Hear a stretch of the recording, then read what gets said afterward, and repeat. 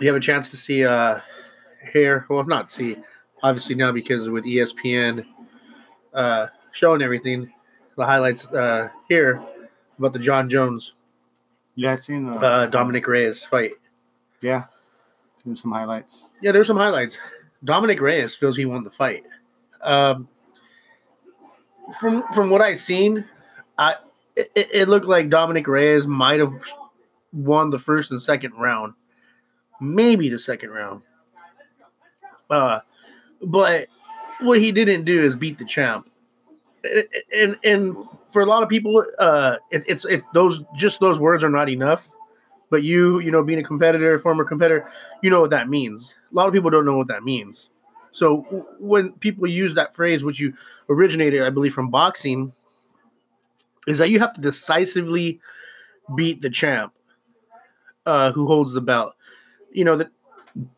Sorry, excuse me. The champion has that advantage of being the champion.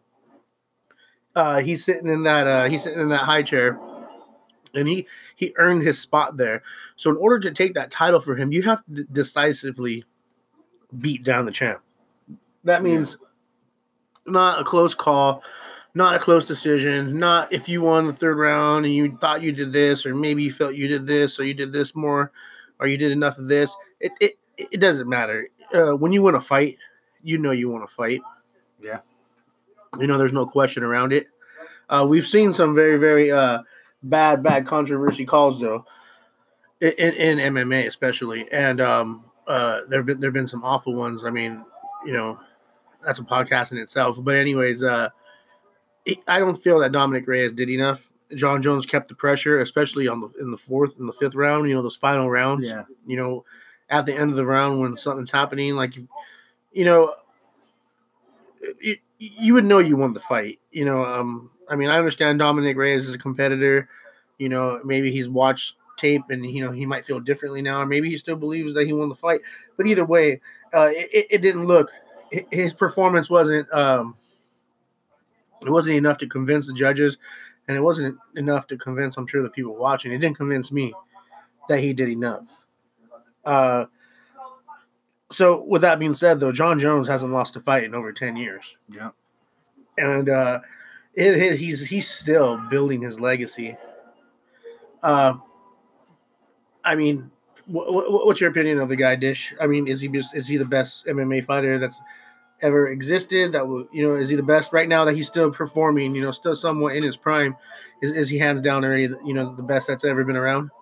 Well, I mean, I guess you could say that because he hasn't lost, and there hasn't been anybody close. I think that's really like giving him like where he really lost. Maybe Gustafsson.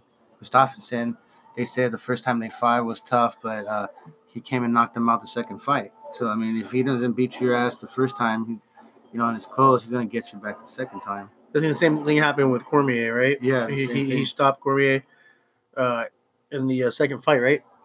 And so, with that being said, I mean, honestly, since he's been the champion every single fight he's had as a champion, I have not given the other guy a chance. Yeah. It's just like, nope, there hasn't been anyone that can match his capability. I mean, he's long, he's lanky, and he knows how to use that to his advantage. And he's fucking good. The guy's athletic as hell. He can punch, he can kick, he can wrestle. He has a good ground game. He can submit. I mean, he's won, pretty much from every position that you could possibly win a fight in. Yeah. He's smart too. I mean, he's smart. He improves. Yes. The guy is definitely a force. However, though, yes, he is definitely one of the greatest, if not the greatest. But when you say someone's the greatest, it's kind of, kind of hitting it out there. I feel that there's a lot of other good guys like Anderson Silva, Quentin Jackson, Vanderlei Silva in his prime. All those guys in their prime, we're all good at doing certain things. So everyone's great at, doing something. And it is MMA, and they have to do a lot of other things. And I think, if you were to pit those guys, even in their prime with John Jones in his prime, John Jones probably overall will be the better fighter as far as being able to do more. Wrestle, kickbox, Muay Thai, jiu-jitsu. Definitely goes into John Jones' favor. So with that being said, I mean, I might be contradicting myself, but I mean, I guess what I'm trying to say is the guy's still building his legacy. If he, Yeah. I mean, he's definitely, one of the best ever, if not the best of all time, and he's still building upon that. Yeah, I agree. I mean, the guy's been, beating guys left and right, and I don't see anybody out there. I mean, the guy, I thought Dominic Reyes had a chance. If anyone could beat him, was him. But now I just don't see anybody in that division. Well, there's those other big guys though. Those are heavyweights. I'm thinking Yeah. heavyweights. Like the guy I was gonna say, the guy who fought Alistair Overeem. He was a really big guy. Maybe he could drop down. Also, the other guy they're talking about moving up from middleweight, Israel. Oh yeah, Maybe, yeah, maybe him. I think that'll be a good I matchup. think I would. I, I think it I would. think Israel's big enough. I don't know if you want to move up in weight class. If he can move up in weight class, because John Jones definitely is not going down. John wants to move up, I believe. To heavyweights. Yeah. Yeah. See, so I think he wants something more. I really don't see anyone beating him right now. The only way I see John Jones losing is if time goes and age gets the better of him, which would suck because we would never get to see, someone that actually come up to the plate and actually beat him when he was in his prime. But I mean that's life. Same thing like with Muhammad Ali. Other guys. But I mean, John Jones hasn't been beaten in over 10 years. I don't think anyone in boxing's accomplished that. Wait, no, yeah, Rocky Marciano.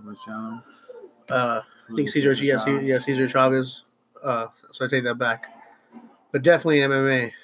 So yeah, good luck to John in his future. He's still doing good things. Yeah, keep it up, bro.